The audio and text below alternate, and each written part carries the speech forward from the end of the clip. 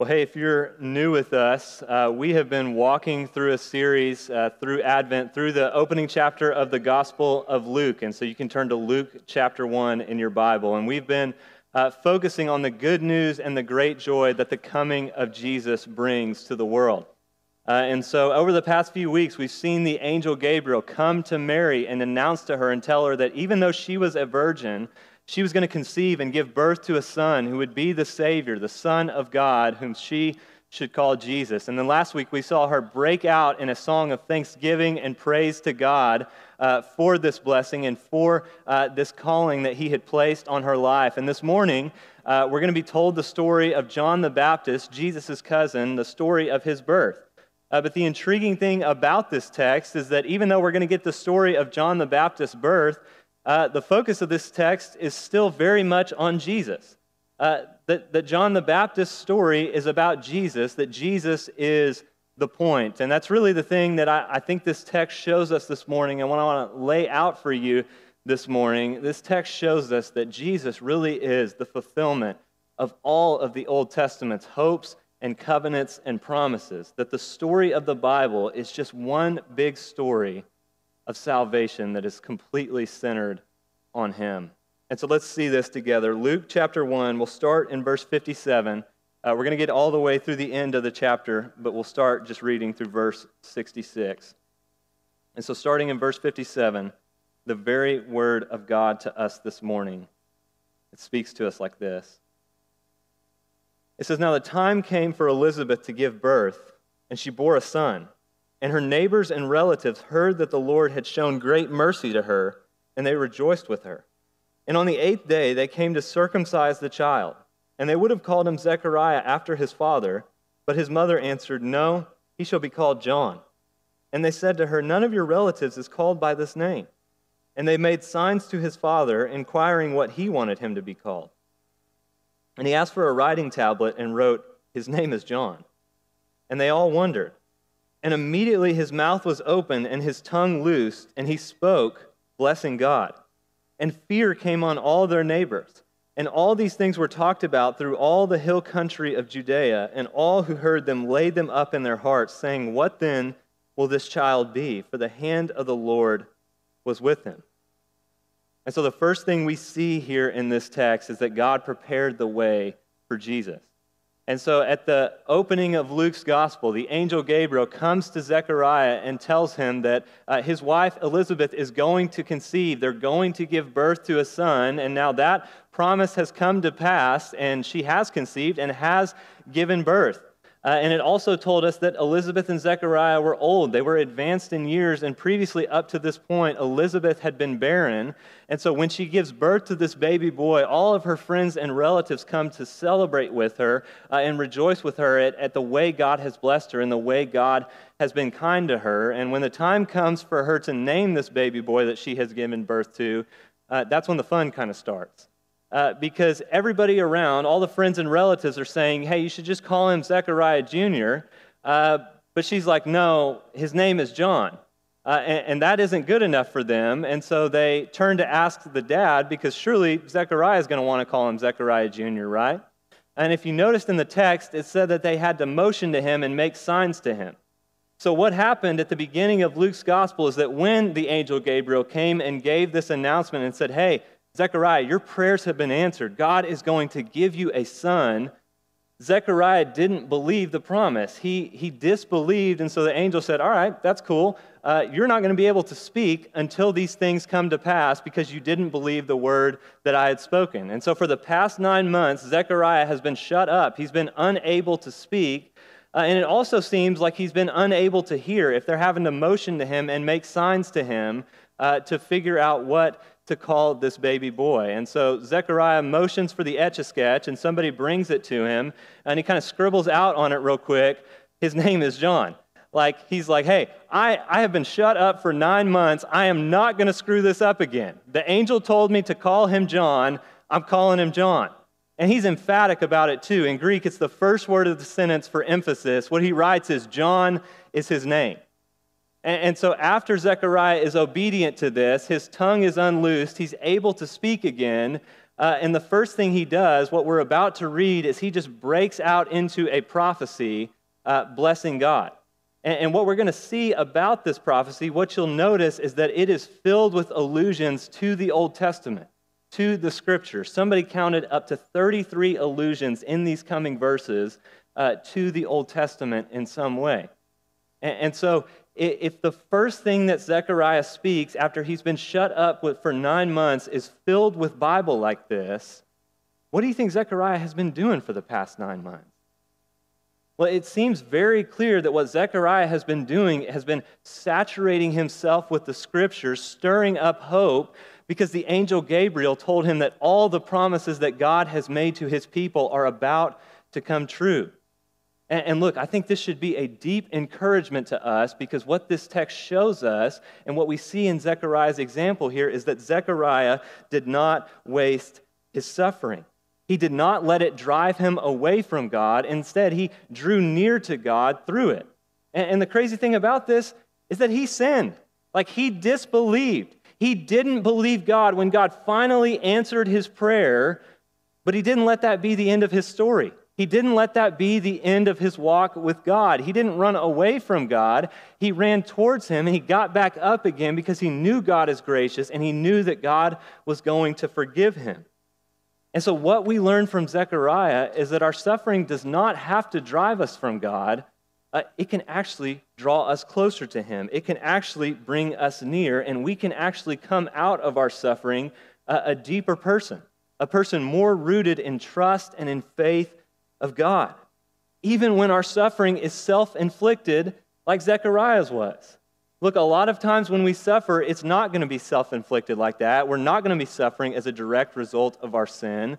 But no matter what reason our suffering comes, if we will press into Jesus when we suffer, we can come out of it a deeper person, a person more rooted and built up in trust and faith in God.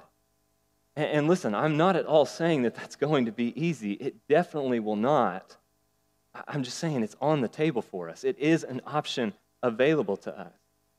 And look, I really don't have any good answers as to how you best do this when you walk through suffering like this. I think really the only answer I can give you is that you just cling. You hold on to Jesus. You cling to his word. You cling to hope. You hold on to him while he holds on to you and brings you through the suffering and shows you that even if everything else in your life around him crumbles, he will still be enough. Like, this is what he did for Zechariah, and it's what he can do for us. And so Zechariah then, once he's able to speak, he breaks out into this prophecy, and once again, it's filled with allusions to the Old Testament. And the big overarching thing we see from Zechariah's prophecy is that he's telling us that God has kept his promises in Jesus. Let's look at it together in verse 67.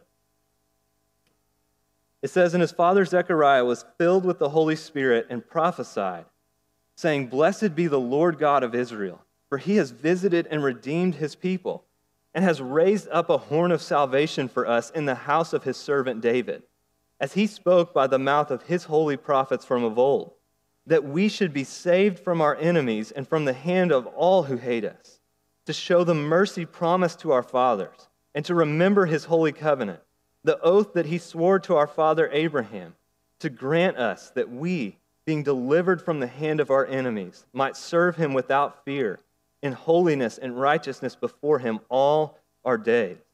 And you, child, will be called the prophet of the Most High, for you will go before the Lord to prepare his ways, to give knowledge of salvation to his people in the forgiveness of their sins, because of the tender mercy of our God, whereby the sunrise shall visit us from on high, to give light to those who sit in darkness and in the shadow of death, to guide our feet into the way of peace.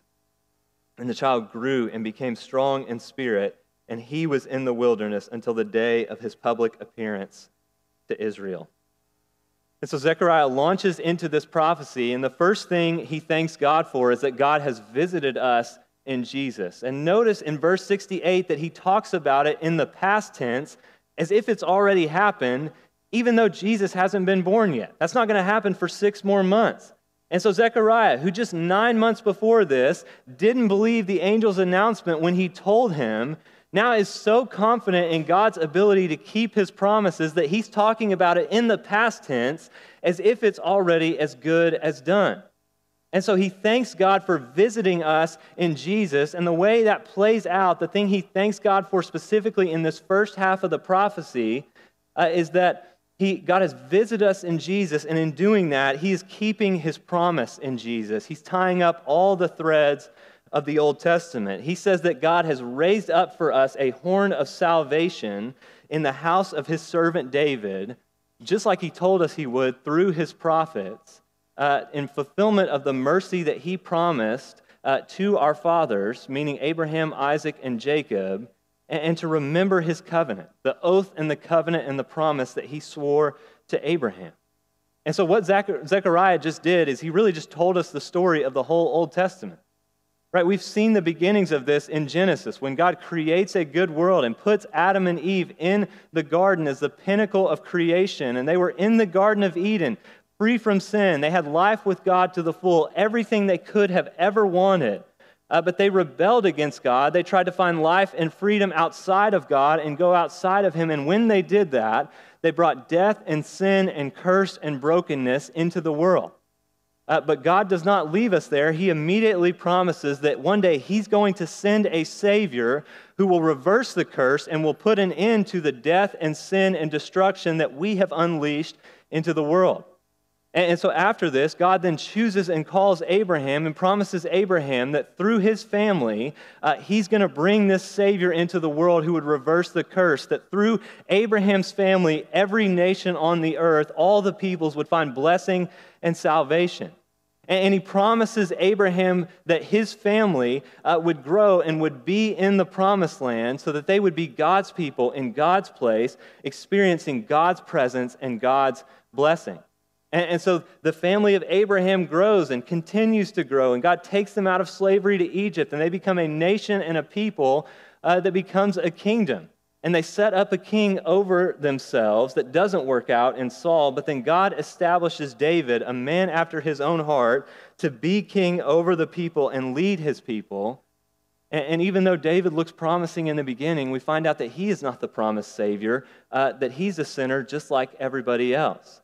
But God promises David in 2 Samuel chapter 7 that one of his sons will reign on his throne forever and will be the Savior, will be the fulfillment of this promise, and will bring God's people back into life in full with God. He will remove the curse of sin and bring us back to the garden.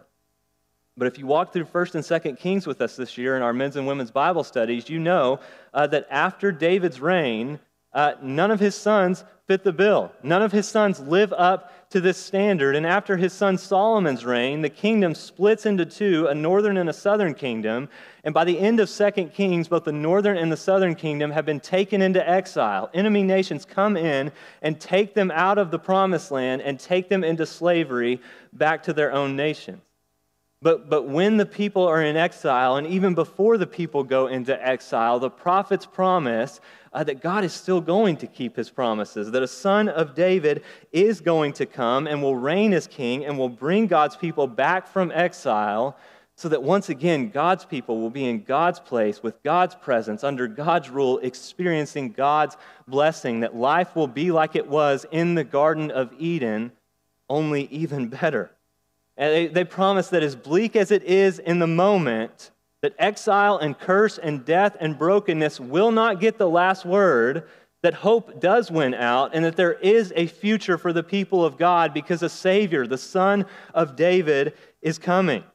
Let me just read one of these promises for you to show you what I'm talking about. Jeremiah 31, this is verses 10 through 14. It says, "Hear the word of the Lord, O nations, and declare it in the coastlands far away.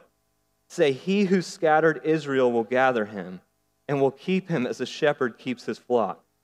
For the Lord has ransomed Jacob and has redeemed him from hands too strong for him. They shall come and sing aloud on the height of Zion, and they shall be radiant over the goodness of the Lord, over the grain, the wine, and the oil, over the young of the flock and the herd. Their life shall be like a watered garden, and they shall languish no more. Then shall the young women rejoice in the dance, and the young men and the old shall be merry. I will turn their mourning into joy. I will comfort them and give them gladness for sorrow. I will feast the soul of the priest with abundance, and my people shall be satisfied with my goodness, declares the Lord. And so whenever it is, when God keeps these promises, whenever this Savior comes, this isn't like just playing connect the dots or where's Waldo, like spot the Jesus, oh, we found him. Like, no, death is getting defeated. Like life with God, the way that is meant to be, is coming back. God's people will flourish like a well-watered garden. Death will be no more. God will be our God. We will be his people. Like, we will languish no more. The hope of all of the world rests here on this coming Savior, and Zechariah is saying it's happening right now in Jesus. That Jesus is what everything was leading to, that he is the point, that he is the hope of the world, and he is. He is the one that the whole story is about. And listen, once again, this isn't just kind of a cool fact to play connect the dots with. This means real hope in the midst of any circumstance. It's why in his earthly ministry, Jesus does things like heal the sick and raise the dead and turn water into wine and cleanse lepers. He's showing us what life without the curse of sin and death looks like. What happens when the kingdom of God breaks in because the King is here. In Jesus, all the sad things are coming untrue. All the promises of God are being fulfilled. Death and the curse is getting rolled back so that one day it would be here no more.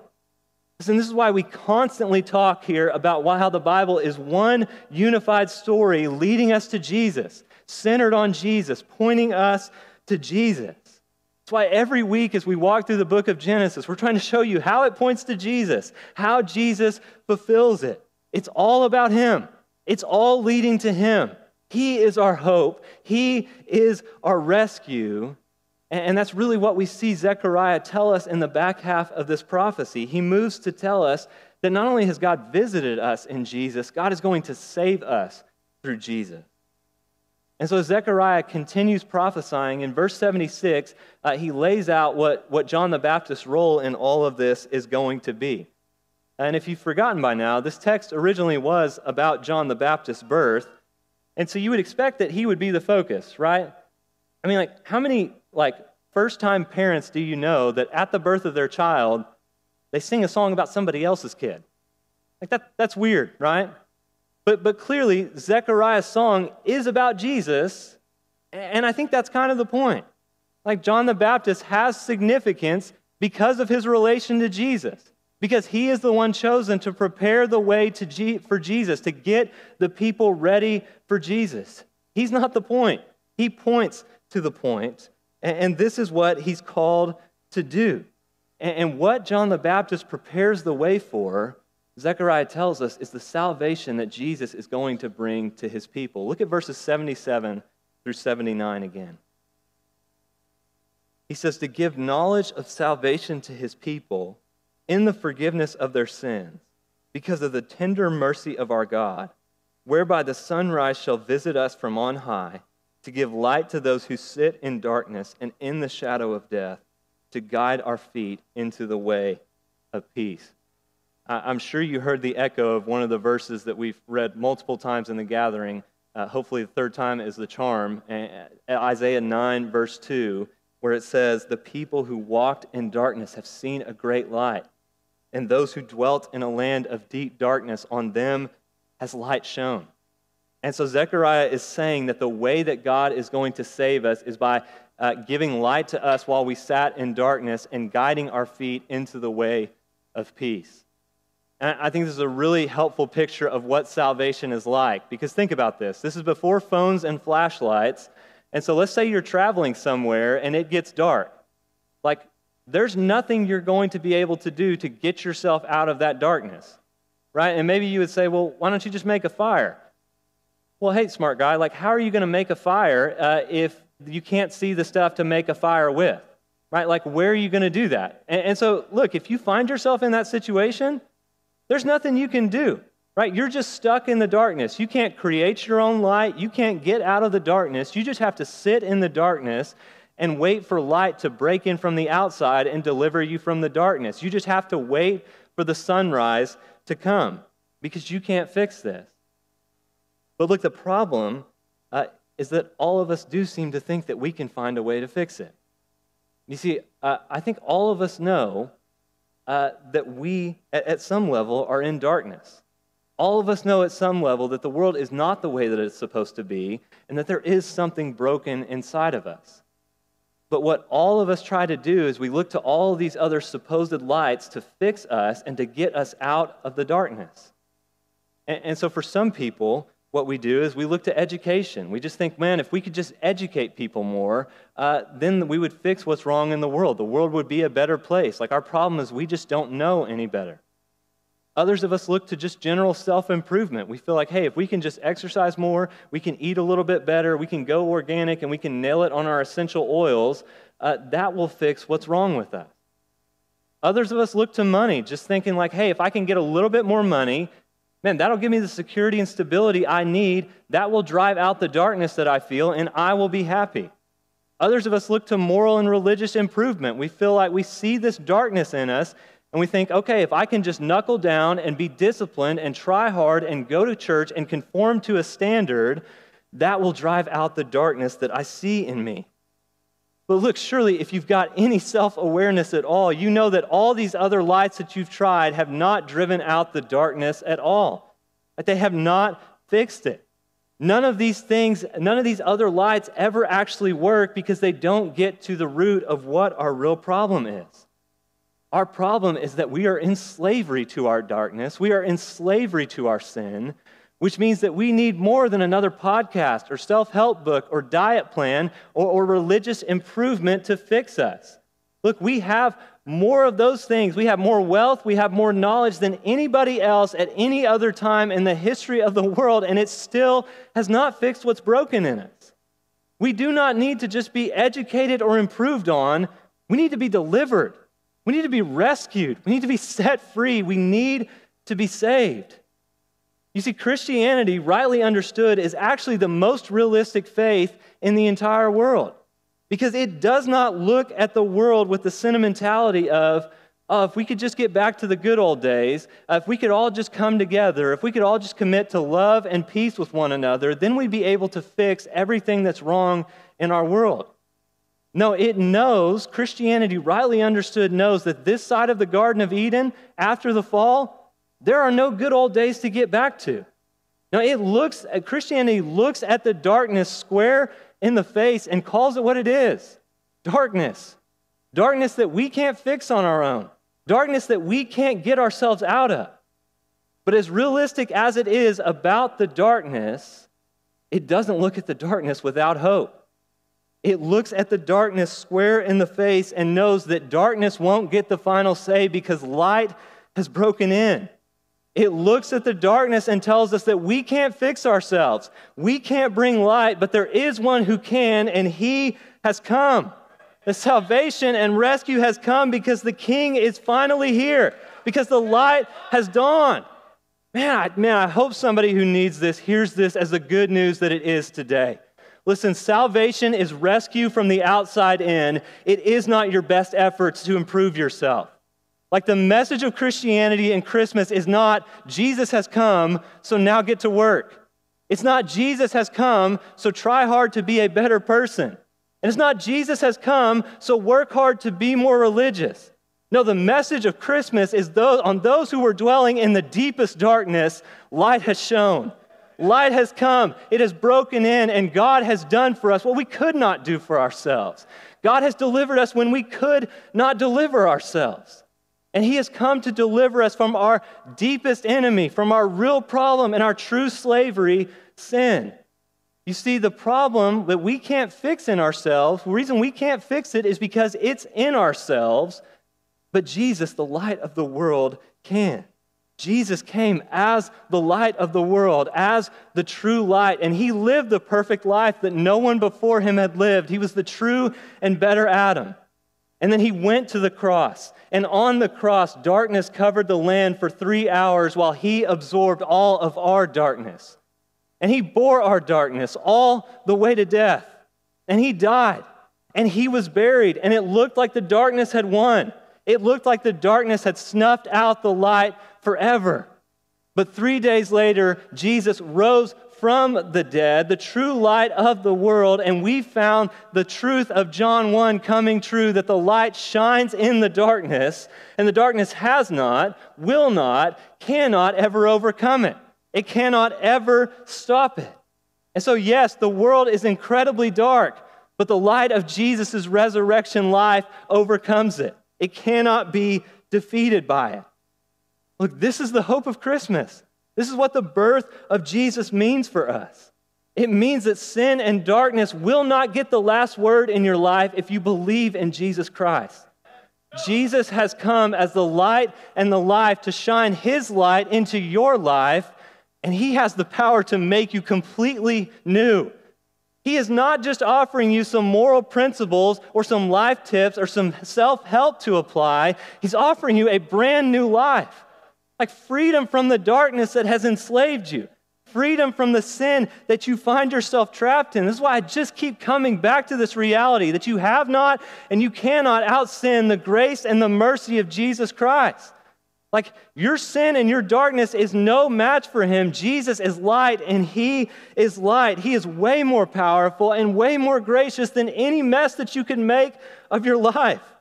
And look, when you bring your sin to Him, not only will He forgive your sin, His light will shine on it. Like your darkness will never be able to overcome Him.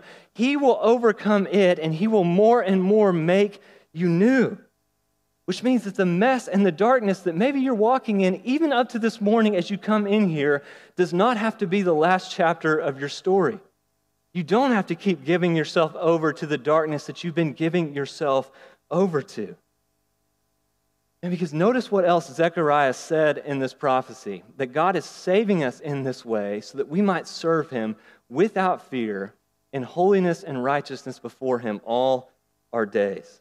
That means that Jesus is going to save us. He's going to forgive our sins and deal with them in a way that we might be freed up to serve God without guilt, without shame, and without fear. I'm going to try to give you a picture of what that looks like.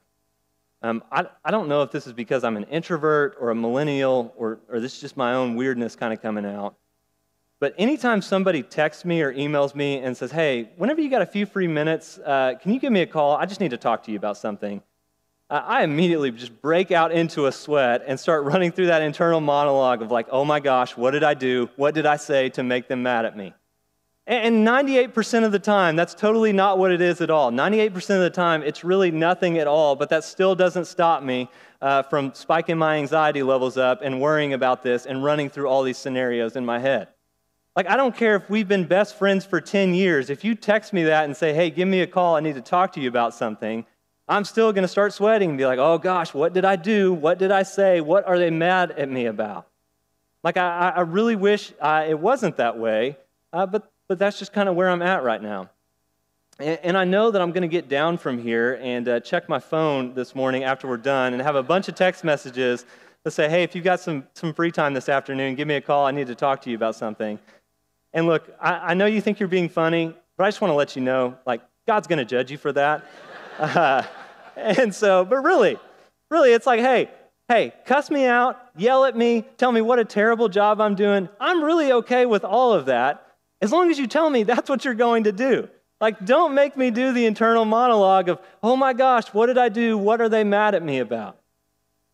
So listen, what it means when it says that Jesus has freed us up to serve God without fear, without guilt, and without shame means that we actually don't have to feel this way with God any longer. We don't have to do the internal monologue of, oh my gosh, is He mad at me? What did I do wrong? What's He upset with me about this time? Does He still like me? Can I still be close to Him? Listen, you don't have to break out in a sweat. You can know that His feeling towards you is delight. It's love. It's welcome. It's not rejection. God says in Zephaniah that He sings over His people with loud singing. He exults with joy and loud singing over His people.